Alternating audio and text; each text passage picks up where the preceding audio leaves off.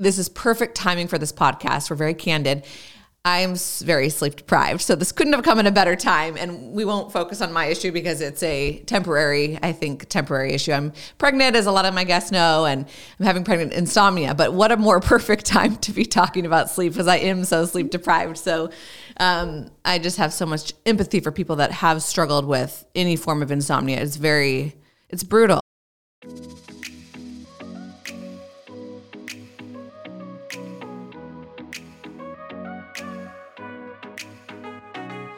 Hey everybody, welcome to Lauren.live, the Spirituality and Health podcast. I've got Morgan Ray with me. How are you doing today? Good, Lauren, how are you? Good. Thank you for being on the show. Yeah. I am stoked about today. We are talking about sleep. We have never talked about that in detail on the show. So this is going to be really cool for all of us, because that's a huge part of our life is sleep. And Morgan is a sleep coach. She's a breast cancer survivor. And she has a sleep makeover program, which we're going to talk about. So let's dive in. Who are you and how did you get into this specialized area? Yeah, well, I never studied to be a sleep coach. My professional background, I have a master's in social work, and I've had a career in sales and public health and marketing and communications. So there was no school for sleep coach back in the day when I was coming up. But I got interested in this because about 16 years ago, I had a bout with insomnia that was triggered by a personal crisis in my life. And at that time, I really didn't know what to do other than take my doctor's advice and take sleeping pills. And I'll just share, it was Ambien. I think everyone's heard of that. It's a very common household brand. And I took Ambien for about 8 years. And, we can talk more about that particular experience if you want later on. But I eventually did stop taking Ambien at the very kind request of my now husband, who was disturbed by my zombie-like state after taking Ambien when we first started dating. And I weaned myself off the pills by myself, white-knuckled it. I didn't really know how to stop other than just keep cutting the pills down. I wish I had had a sleep coach back then. I don't think they existed, but it would have been nice to have that support back then. I ended up getting off the Ambien just fine. And my sleep normalized. I slept pretty well for several years after that. I wasn't like the best sleeper, but I got by. And then March of 2020 hit. And like a lot of people, my sleep started to tank just because of all the changes that were going on, the uncertainty, the fear in the media.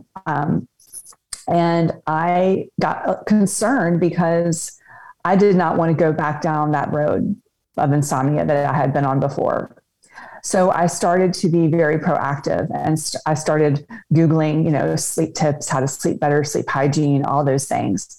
And I started to just, implement some small strategies. I got myself an Oura ring for anyone who can see this. Sorry, that's my wedding ring. This is what's wrong? I have the wrong hand up. I bought an Oura ring because I really wanted to actually track to see if I was making some improvements. And it actually did work. I was doing things that were just very small and attainable. And I started sharing some of these things on social media just because I found it really interesting. And I come to find out that a lot of other people in my social circle were struggling with sleep around this time in the early pandemic. And they were very grateful for me sharing these tips. So later in, late 2020, I had a revelation that I needed to become a sleep coach. I had been wanting to do something very impactful in the health sphere since my first breast cancer diagnosis in 2018, but I didn't know what that would look like at the time. But it just hit me like a ton of bricks. I need to help people with sleep. So once I made that decision, I had to figure out, well, how does one do this? So that began another path of researching. So I've gotten a health coaching certificate and a couple of different sleep coaching certifications. And then last summer of 21, I started my sleep coaching practice, and it's been absolutely phenomenal for me as far as figuring out what I want to do and seeing people actually be able to get better sleep without having to take prescription meds like I had to take in the beginning. Mm-hmm. So that is kind of how I arrived at where I am now. Wow. Isn't it amazing? The silver linings of the pandemic. A lot of people shifted into doing different things. Like I started the podcast during the pandemic, and then, look at you, you had your own issues and came to some conclusions, and I want to help people during that. Like I love that. So, and I mean, I know you had struggled with sleep before that, but it sounds like that really propelled it. I think that's really great. And I want to make a correction. I hope I'm second guessing myself now, but I think I might have said your last name wrong for the audience, Morgan Adams. I was telling Morgan. You said it. Okay. I thought I said the previous guest. I had a Morgana on, and this is perfect timing for this podcast. We're very candid. I'm very sleep deprived, so this couldn't have come at a better time, and we won't focus on my issue because it's a temporary issue. I'm pregnant, as a lot of my guests know, and I'm having pregnant insomnia, but what a more perfect time to be talking about sleep, because I am so sleep deprived. So I just have so much empathy for people that have struggled with any form of insomnia. It's brutal. It's mentally, it causes, exhaustion and anxiety and just not being able to feel yourself and function normally. And then, having to take things, which I do want to dive into that shortly. Sure. Just because I think that's a huge thing that people that struggle, sometimes we take things, or like in your case, you were taking, for 8 years. But do you want to just give like a basic, like foundation of just like sleep? So, obviously we know sleep is critical for survival, and everyone's different, but I don't know, we say the average, this is not true for everyone. Maybe the average would be 6 to 8 hours probably for most of the population. Would you say that's what we aim for? Well, the National Sleep Foundation recommends 7 to 9 hours for adults. Wow.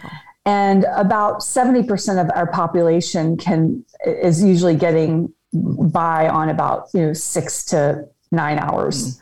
There are definitely people who are outliers, right? And some people can get by on a little bit less than 6 hours and feel great. And then there's some people who need, 9, 10 hours. I kind of like to talk about sleep as a shoe size. Like we all have different shoe sizes. So there's this sort of myth, I think, going around that everyone needs 8 hours of sleep. Mm-hmm. And I think where that comes from is the recommendation from the Sleep Foundation is 7 to 9. So they pick 8 as a happy medium. And it sounds good. And it's probably, the case for most people most people probably do want 8 hours of sleep, but not everyone needs it. Right. And so when it comes to people who are, have a lot of anxiety about their sleep, or they have insomnia and they keep hearing that magic 8 number, it's stressful for them because they might not actually need 8 hours, that maybe they need 7. Mm-hmm. I personally, my body actually doesn't produce 8 hours. Right. It produces 7.5, and I'm good with that. I feel fine.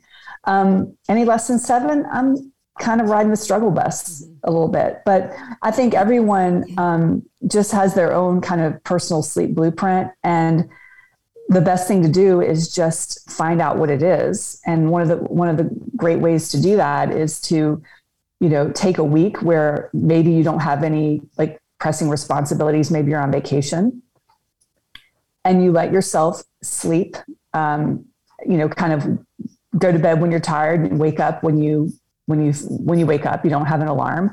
And then you kind of take like an average of that amount of time over the week that you've slept. And that's probably going to be your personal sleep need. So it's not super hard to find out, but it's a good thing for people to know what their own is. And when you don't have enough, you usually know. Yeah, you can feel it. Wow. You feel it. 9 hours seems so foreign to me. That is insane. Like I don't think I've ever slept that long. Maybe when I was like a teenager, but oh my goodness. Yeah, I just feel, and I've talked to so many friends and people too. Like, I just know, I don't know if it's like a woman thing with me, like motherhood too. It's just, I think too, our bodies get into a habit, right? So like people that do wake up at 6 a.m., let's say every day during the week for work, even on weekends when there's no alarm, they tend to wake up around that time. Like we kind of get into these habits. So I think it'd be interesting. I know a lot of my friends and I, like we survive. Once you've had kids, that really does mess things up, but like for a while at least, but we're surviving on like 6 hours. Like a good night would be 6.5 hours. If you got 7, that's like the jackpot. So, it's like we kind of learn how to function, and I'm sure our hormones keep us going and you just do it. But I know it's not necessarily ideal. So how do you even begin? I know you have coaching programs to help people with this, but just like basics, like how would you kind of train yourself if you do feel tired and you're waking up at 6 a.m. because your body's just used to it? Like how would you start to learn how to sleep maybe till 7 a.m. or what? Well, there are different things you could do.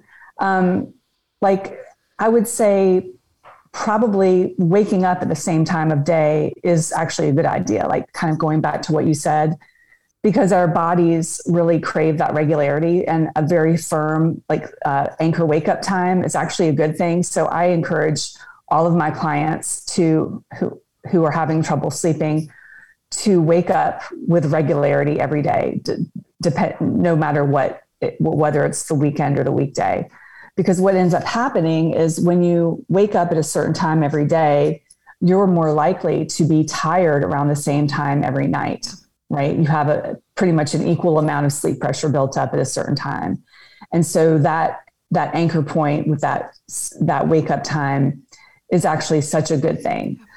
So I would say that would be very, very important to remember. What ends up happening sometimes, and this has happened to me personally myself, I can definitely attest to this. It's a phenomenon called social jet lag. And I'll kind of explain what that is. So in my situation, I was on the weekend, I was staying up till like 1 a.m. watching Saturday Night Live. And, then I would sleep until 9 on the weekend. And then I would have to get up at 6 for work on Monday. And so if you think about it, you're waking up a 3-hour difference between like the weekend and the weekday. So that's essentially like having a cross-country flight. You're basically giving yourself jet lag on purpose.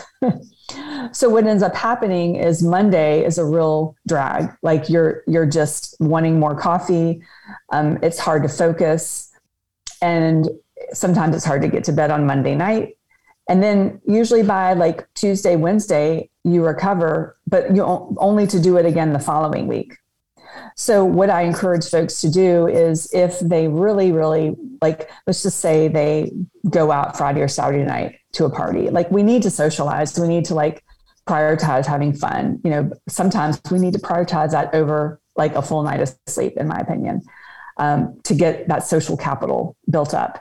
So let's just say you've gone to a party, you're out till midnight, and you are going to bed later than your normal 10 o'clock p.m. Going to bedtime. It's actually okay to sleep in by like an hour on the weekend if you've gone to bed a little bit too late. But anything over an hour, you're kind of putting yourself in that kind of like social jet lag danger zone. So yeah, that's just one thing that I really focus in with my clients, because they're struggling so much with their sleep. They need that firm, wake up time to get their circadian rhythm entrained. Totally. And not everyone does this, but like I sleep trained my baby. She's a toddler now, but setting that sleep foundation, and she really does love it. Like she goes to bed at the same time, she wakes up at the same time. Like I think if we could all do that, that would really be so helpful. But obviously it's not always practical. Like you said, you have to live your life. But generally, I think that can really help to have that same routine and schedule. Yeah. And not only sleep, I'll just add that we have some pretty strong circadian pacemakers that are not just, our sleep and wake up time, but our light exposure is important to have. It's also really good to have your eating windows to be around the same time every day, and your exercise and even socializing. So the more regularity you can achieve and your daily routine, the stronger your circadian patterns are going to be. Yeah. So I definitely, recommend that, my clients eat, within a 2-hour window, like of their meals, to try to keep regular, and also to pick a certain time to work out, whether they're working out in the morning, afternoon, or evening, just picking that consistency, because our bodies and our brains, just like you mentioned earlier, babies love regularity and we love regularity. It just helps us really, really strengthen that sleep-wake cycle. Totally. Yeah. I think it's fascinating. I'm glad you brought up the light. I actually wanted to talk about that. I've heard our vitamin D exposure, UV exposure, like sunlight and all that can really help during the day, can really help our sleep at night. Just because it plays a role, right, in everything. And like we have like melatonin produced and hormones and the circadian rhythm. And I think one thing that's hard is, and we adapt, of course, but you think about our ancestors. They probably went to bed a lot earlier than we do because they didn't have things like TV, social media, movies. You know what I mean? Like some of the things that we do in our evening time, they didn't have that. They were working all day to survive, had their campfire and dinner, probably relaxed. It got dark and then they go to bed, right? Whereas we're staying up a lot later.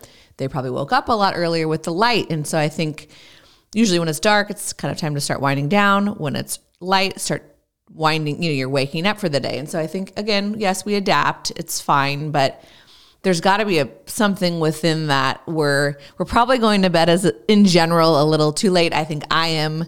And I know that I look at it's a bad habit. I know I do look at my phone sometimes, probably too close to bedtime, which I know can really screw things up. That blue light, that's not really a secret anymore. But what are your thoughts on I try to tone the lights down in my house a couple hours before bed even. I'll have it on the lowest dim setting just to kind of set the mood. Are things like that helpful to prepare our brains? Yeah, you described it really well, Lauren, because when we look at our ancestors, they did have those patterns. They would get up with the sun and then they would hunt. They would get tired and then they would go to bed on, having just eaten, and there was no light to do anything else. So they couldn't entertain themselves. They just had to go to bed. So yeah, you're spot on with that. And I think that dimming the lights is such an important part of our evening routine that I don't think a lot of people quite get yet. So if you have, I would say probably, a couple hours before bed, start dimming them down. So if you have overhead lights, turn those off and turn on table lamps. I mean, if you really want to go to town, you could actually get candles, or sometimes there are a lot of biohackers that I know who actually have red lights in their home at night. Now, I haven't gone that far, but I think it's cool. I just haven't. Sure. It's a commitment, right? To do your whole house in red light. And I would say that is a really, really smart practice to just prepare our bodies for sleep with that lowered light.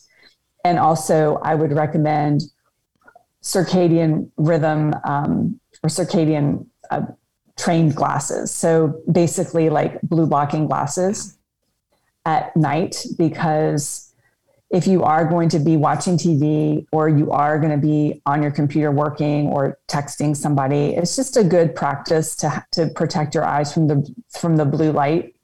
I will say that there is some argument in looking at the actual content we're consuming as too overstimulating versus the blue light.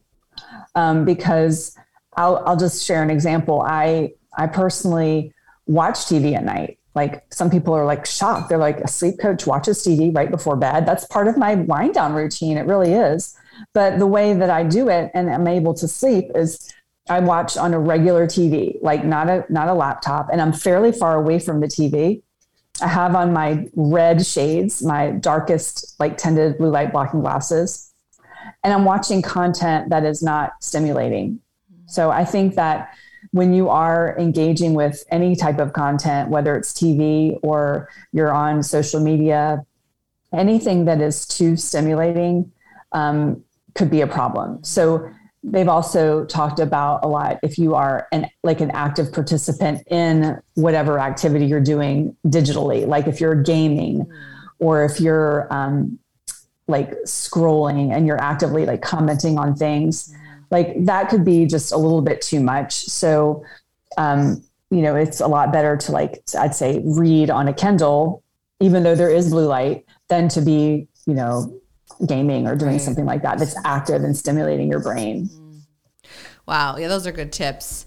I agree with you because I've watched certain shows like close to bed, like Ozark or something. I don't know if anyone's watched that. And then it's just like, it's just not like, it can be pretty dark. And then you're like laying in bed and I notice I'm like thinking about that. If I'm like awake in the middle of the night, I'm like, that is not good. So I agree. Like content, if you are going to watch or do something, check out the content and just the flashing of action movies. Like, I just don't think that's very relaxing. Yeah. I'm glad you brought up the glasses. Actually just jotted that down. I've been meaning to do that because for me, it's just not realistic. Like I am going to be on my phone with like, social media and different stuff at the podcast. Yeah. Like it's just for me, that's my time that I have to do that. So I do think the glasses, that would be a really great tip. I'm going to try those. And just in case people aren't familiar, a lot of people already know this, but our phones, our laptops, our TVs is all blue light. And that unfortunately does mess with our brains. It's telling us like it's alert time, it's awake time versus what, Morgan was talking about red based. It'd be so cool if we could start we need to create a demand for it. If they could create laptops and phones with red, and I'm sure there's things you could put on your phones, of course, and stuff, but it'd be cool if they could really make them more red based because that doesn't mess with stimulation as much. So. Yeah. There are a couple hacks you can use on your devices. Mm-hmm. There's a program or an app called Flux, FLU.X, and it basically changes the hue of your screen to more of a yellow toned hue. Yeah. And there's also things on your smartphone that you can do. Right. I think it's called Night Shift on the iPhone. Yeah, I have that on, but it's still... I still think it's messing, but it's better. You're right. And I always turn down the brightness all the way. Like if it's at, like late and I'm looking. There's another tip too that I recently learned about. You can go to your phone and configure it to do grayscale. So essentially your phone is sort of like black and white. So it's sort of inhibiting your desire to like keep using it because like it's not as appealing to watch on grayscale. So the idea is maybe you won't be scrolling as long on Instagram or whatever. So that could be helpful for some people. And then another tip I heard is to if you want to be on your phone at night, like you can stand by your bed. But you can't lie in your bed or sit in your bed and scroll. Like you have to, like, if you really want social media, stand by your bed. Sure. Within like 5 minutes, you're gonna be like, oh God, I got to sit down. Yeah.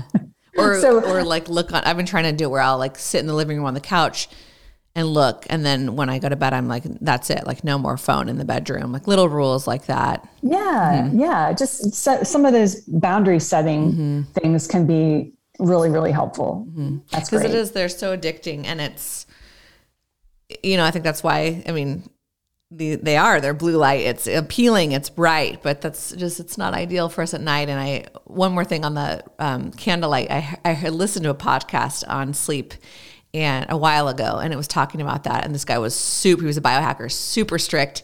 And I think it was like 7 p.m. and later, like he only had red light based, he had lanterns and candles in his home, which is a commitment, but if you're really, really struggling with sleep, it might be worth a try because again, that's what our ancestors did. They had fire, which is red light based, right? Absolutely. That red is mimicking a fire. Right. And so it's tapping back to that ancestral, knowledge we had. Right.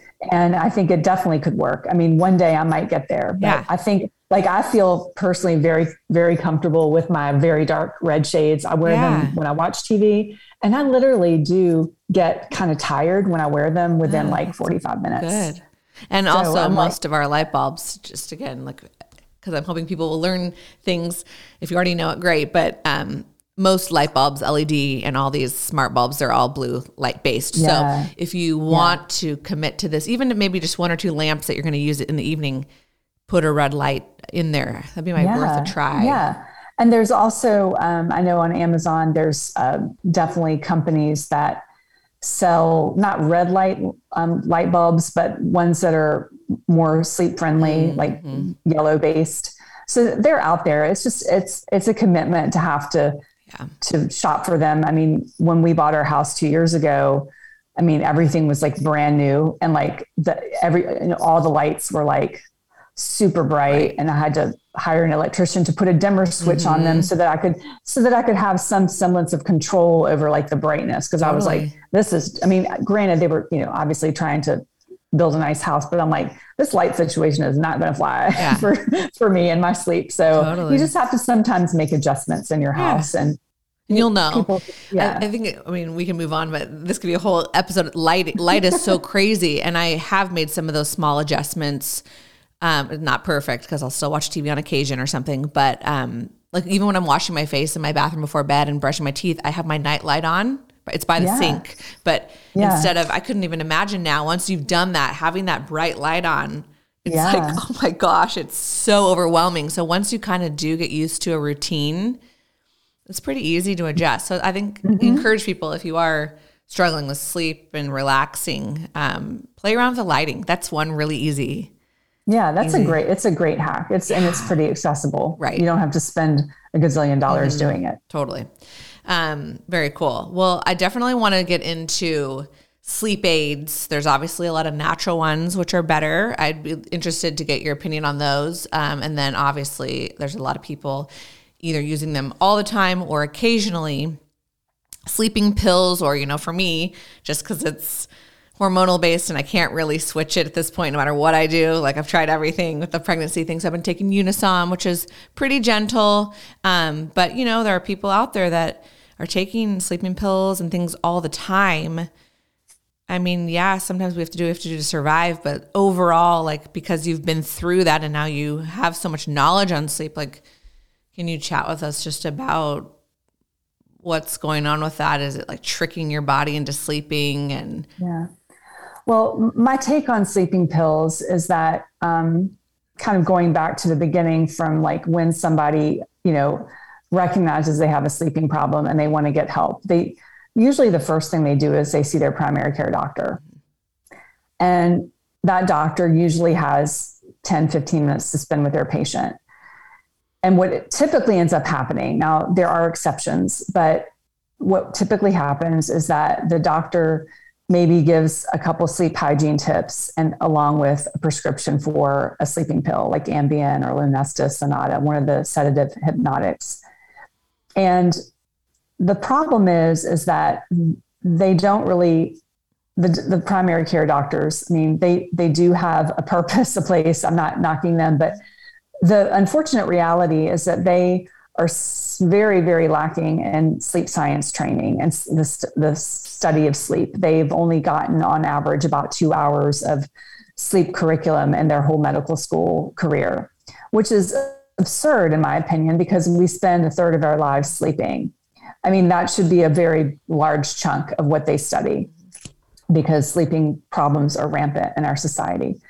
So what ends up happening is they will give a prescription for a sleeping pill, but they don't really, for the most part, have a plan in place for the patient. So what they really should be doing is, if they're going to give a prescription out to somebody, and that it's not always a bad thing to do, because crises come up, like deaths, divorces, job losses. I think in a temporary situation like that, if you need a sleeping pill to get through life on a temporary basis, I don't really see a problem with that. But the issue is that the prescriptions are sort of given out as like refill as needed. And that's not how sleeping pills were made to be used. They actually have on their label, they're meant for like 2-week use. They're not meant, they say clearly on the label, they're not meant for long-term use. So that's a big problem. And going back to just like sleeping pills themselves, the issue is that something like an Ambien or a sedative hypnotic, it's not going to actually give you truly restorative sleep. It's more of a sedative because it's not taking your brain through all the different stages of sleep in the regular pattern, right? So it's kind of just messing up the cycle. You are actually able to fall asleep a little bit more quickly. I mean, as evidenced by my 8 years with Ambien, I could not get to sleep. It took me 2 hours, but if I had an Ambien, I was out in like 15 minutes. And I was very happy about that because that's more appealing than spending 2 hours in bed suffering. But when you look at the average time more it gives you of sleep, you're getting about 11 to 12 minutes on average more a night of sleep. And that's not a significant amount more. And there's a book by Matthew Walker, Dr. Matthew Walker, called Why We Sleep. And he has a huge section on sleeping pills. And he really goes through it very in depth about the risks that come with long-term sleeping pill use. So I don't want to like scare anybody by going deep into it, but if that's something that interests folks listening, they could definitely check out that book for more information about some of the longer term studies on sleeping pill use. But I did grab one quote from him from his book that I'll share. It just shook me. I was like, whoa.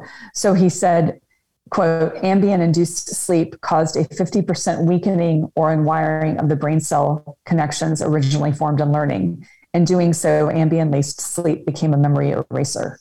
I mean, wow. Like to like not have your memories intact because of a pill is actually really frightening. So if anyone out there is listening who is currently on a prescription sleeping pill and wants to stop, my suggestion would be to contact your prescribing doctor and say, hey, look, I'm ready to stop using these, and come up with some kind of a plan on how to wean off, because you need some kind of direction. It's very difficult to do it on your own. And kind of where I come into the picture as a sleep coach, I mean, I have a lot of women who contact me because they don't want to continue their sleeping pill because they have read about my story with Ambien. And so they're like, well, okay, well, she is kind of like me, just a little bit further down the road. And my role is I'm not trying to play the role of a doctor. It's just out of my scope of practice. But my role as a sleep coach is to help that client of mine through that process of getting off the pills with their doctor's direction, of course. I just want to be really clear about that. So I'm there for the support and the accountability. And also I'm there for helping them gain sleep confidence so they don't feel they need those pills, because they really are crutches. And the pills have not proven to make you function better the next day. You actually function better on a bad night of sleep than on being kind of in a zombie-like state. Because and in fact, back in 2013, there was an actual label change on Ambien, because what they were noticing is that the dose was too great for most women. So most women were taking the prescribed dose, for men and women, but they were not clearing it from their systems and soon enough. And that actually described me very well, because I was like a literal zombie in the morning when I would get up from Ambien induced sleep. And the scary part is like I drove downtown to work. I'm like really grateful I didn't cause an accident, because I probably wasn't really cleared to drive. Like I'm sure the medication was still in my system, hence I was so groggy. So I just want to share that you are not condemned for life on sleeping pills if you are currently on them and want to get off. But it's a personal choice. It's if you want to get off of them, there is a way. Yeah, that's good advice. And yeah, of course, it's always a slippery slope. You have to be careful. We talk a lot about different health things, and like, we're not doctors, but just from my experience, and get guidance from your doctor, but it's possible. That's nice to hear your story that it is possible. And I've also heard friends and people that have taken, the dreams are crazy. Some people, everyone's different too, right? Everyone's affected differently, but like sleepwalking, like that can get really scary. Like you don't even know what you're doing in the middle of the night. Oh, yeah.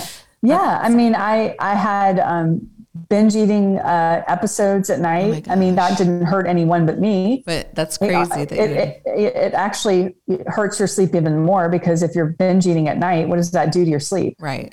It's terrible for it. Wow. There have definitely been many reports of people who are on sleeping pills driving. They don't remember. I know people who have like shopped online. I mean, that's not hurting anyone else but themselves, but still it's just a scary thing to surrender the control over to a pill. Right.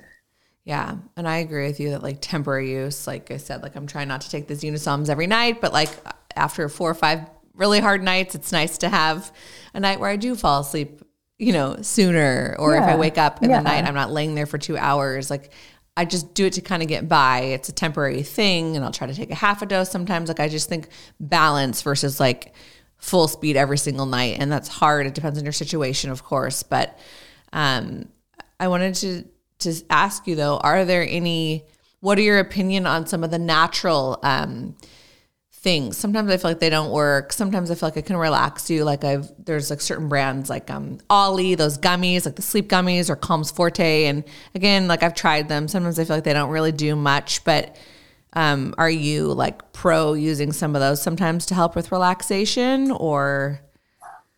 In my practice, I don't really try to push supplements on my clients.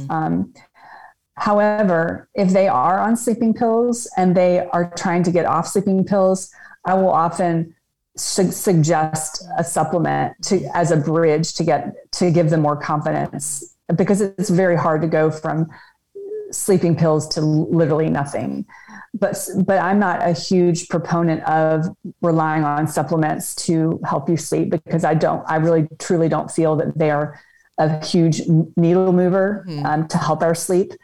I am a big fan of magnesium for everybody, because most people are deficient in magnesium, and magnesium affects hundreds of bodily functions, and it helps with things other than sleep. Yeah. But where I find the value as sort of a quote sleep aid is that it does promote some degree of relaxation. It's working on the GABA receptors.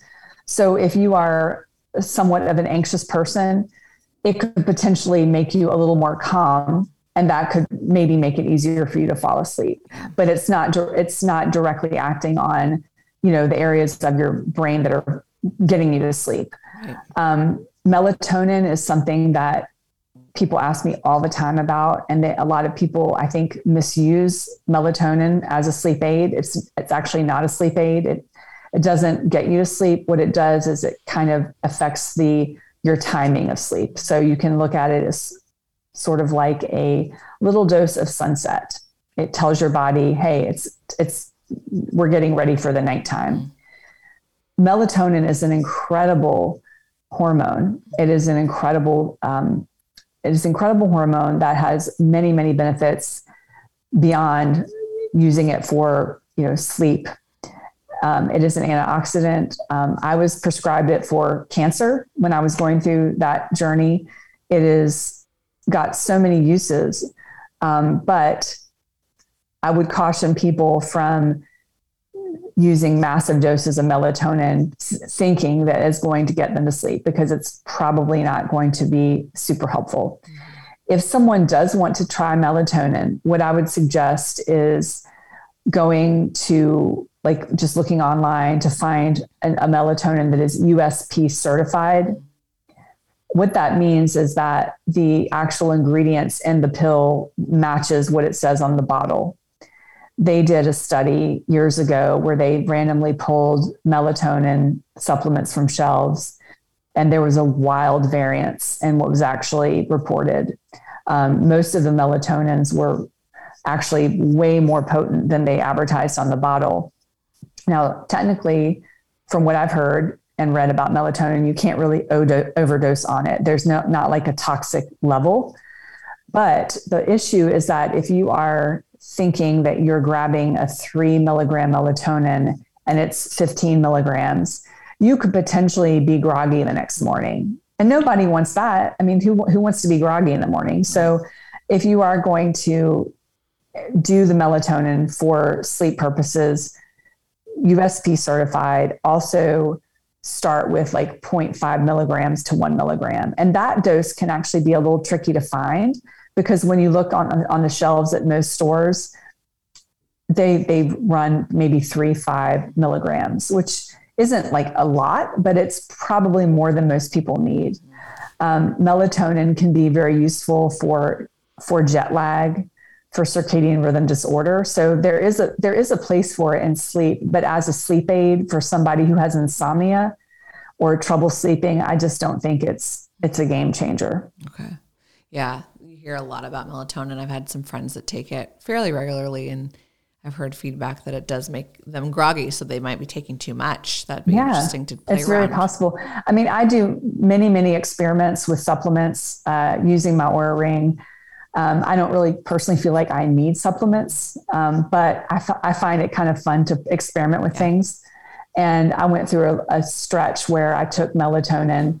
As I mentioned, it was prescribed by my doctor for cancer. But I also knew, okay, people take melatonin for sleep. So let's see what happens with my Oura Ring. I didn't have any improvements in my Oura Ring. I didn't feel like it helped me sleep at all. And it was like 5 milligrams. So, sometimes it's a placebo effect. I was just going to say that literally. I was going to say, just taking something, you're like, okay, I'm going to sleep better. Yeah, that's true. And there's nothing wrong with the placebo effect. Yeah. There really isn't. But it's just sort of like, well, do you want to waste your resources on something that's not actually doing anything for you? Right. And, supplements are expensive, not like the Calms Forte and those things, but like magnesium. Like I actually just tried that to see if that would help me. And I actually had a question for you. Because I do know that a lot of us are deficient. Especially I know that we have like reverse osmosis water. And so that means your trace minerals are stripped, which magnesium and stuff like that, I'm not getting as much. So I try to supplement that with some drops. But when you take like magnesium, like if I just were to take like a dose like tonight and tomorrow night, couple nights, like should it start working in my body, or is that something that I would need to build up for a while because I might be deficient? That's a good question. I don't really know the deep mechanism of action of magnesium and like how long it takes to take effect. But I personally just take a couple magnesiums. I think I take probably total 400 milligrams a couple hours before bed. Yeah. Sometimes people like to take it a little bit later than that, like a little bit closer to bedtime. But I experiment every now and again, but it's just more convenient for me to just take them at a certain time. And it's good for other things too. So I guess it can't hurt. But. I mean, it's really good for so many of our bodily systems, our brain, our cardiovascular health. I mean, just there's a multitude of things. So I feel like most people should be taking a magnesium supplement as just part of their regular supplementation routine. And I'm not like, I try to be, I mean, it's sometimes tempting because I'm consuming a lot of information all the time. I get like a lot of, not a lot, but I get some companies reaching out going, try our supplement and try this. And it's, it's kind of fun to experiment, but like at the end of the day, like I really personally am trying to like keep it a lean thing, not to like overcomplicate things. And because you just, if you're eating, like a whole foods diet, you should be getting most of your nutrients, but looking at supplements is just supplementing. You can't get everything from them. That's true. Yeah, it's all about balance, and that's really interesting. I was also going to say, this is going back, and then I wanted to ask you about your program. But when you were talking about the memory, I just reminded this. I also had heard some studies about like Tylenol PM, which any of those nighttime, they're using similar things, Benadryl. They've done studies now, and it potentially linked to like dementia and different things like that. Long-term use, not like once in a while, but long-term use. And so that's so scary to think like these things that we're taking and then it could have a long-term effect. It's just like you said, I think just ideally, yes, if you need it in trauma moments of life here and there on an occasional night, like I'm totally for that. I've used things like that, but just not to have a crutch would be a goal. And, you know, take your time, work with somebody to help you. But I think just not having that crutch is so freeing, but also there are a lot of health benefits to not being on these things that are making you drowsy. Yeah. I mean, you're right. There have been some studies linking anticholinergic medications, like Benadryl, things like that. They've linked them to memory loss and dementia. And I was listening to a podcast where a woman in her 40s who was using those substances regularly for sleep actually started noting memory problems, and she was only in her 40s. Wow. So it's not just in like the elderly. Sure. So, I mean, I really, and again, clients do come to me who are on those, and they know they want to stop using them. Those are not quite as difficult to get off of as, you know, a prescription med, but it is used quite often as a crutch. Yeah, definitely. But, and you know, they like, to your point, they do have their purpose. Short-term, situational. Sure. Yeah, totally. Yeah. Fascinating stuff. Well, before we wrap up, can you just share a little bit about your program? If someone were interested, like what does it look like and kind of like how you work with your clients? Sure. So I have a sleep coaching program called My Sleep Makeover. It is for women of all ages, but I tend to attract a lot of women in midlife because I am in midlife. So like attracts like. And what I do is I take my clients through a 6-week program where they meet with me one-to-one via Zoom. And we really go deep into why they're having trouble sleeping. And I'm implementing lots and lots of different interventions for them and having them try different things. A lot of them do have insomnia, like diagnosable insomnia. So I weave in some techniques. We didn't really touch on this, but just briefly, there's something called CBTI for insomnia, cognitive behavioral therapy for insomnia. And some of the techniques are very easy to implement. You don't actually need to be a physician to do it. They've got tons of self-help books on how to do it. But it is very behaviorally based, and it can be a little challenging. So it's very helpful to have a guide, an accountability person, and somebody to be there for support. So I do implement some of those things. I go fairly deep into your chronotype, trying to figure out what your chronotype is, build a schedule around your chronotype so that you have like a very solid evening and morning routine. And we also explore your sleep beliefs and attitudes and work on correcting some of the ones that are not helpful, because a lot of times when we have trouble sleeping, the daytime consequences can be so devastating, and we get ourselves into a really negative feedback loop in our head. And some of the techniques that I use can help mitigate those really negative feelings and thoughts that you have during the day and the night.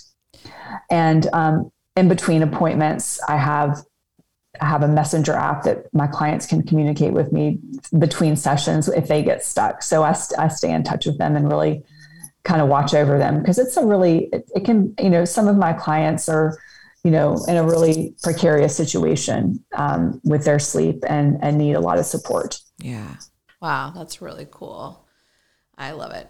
I mean, hopefully things will, you know, pan out better for me with this, but I'm going to keep you on my radar, because, you know, it's so hard. Like, especially like I said, just from my experience, like the childhood phase, there's so much disruption. So it's just interesting in life. You look at different parts of people's life, your sleep is different. Yes. And then, you know, like you said, I think a lot of it probably has to do with stress and anxiety and different things like that. You may not even be aware of it. It could be subconscious. Some people might be aware of why, but attitudes towards it. So I think there's a lot of therapy you could do there And then, of course, the sleep habits and routines and, not having your phone on Wi-Fi by your head. That's another one, right? I've been turning it on airplane phone mode. Out of your bedroom. Just get it out. An airplane mode, so it's not radiating by your skull all night. There's little biohacks to help, but totally. This has been so cool. And I really hope that people have learned something new. They're thinking about it more. If you have been struggling with sleep, we're going to put Morgan's information in the show notes. Can you let everybody know where they can find you? Sure. My website is morganadamswellness.com.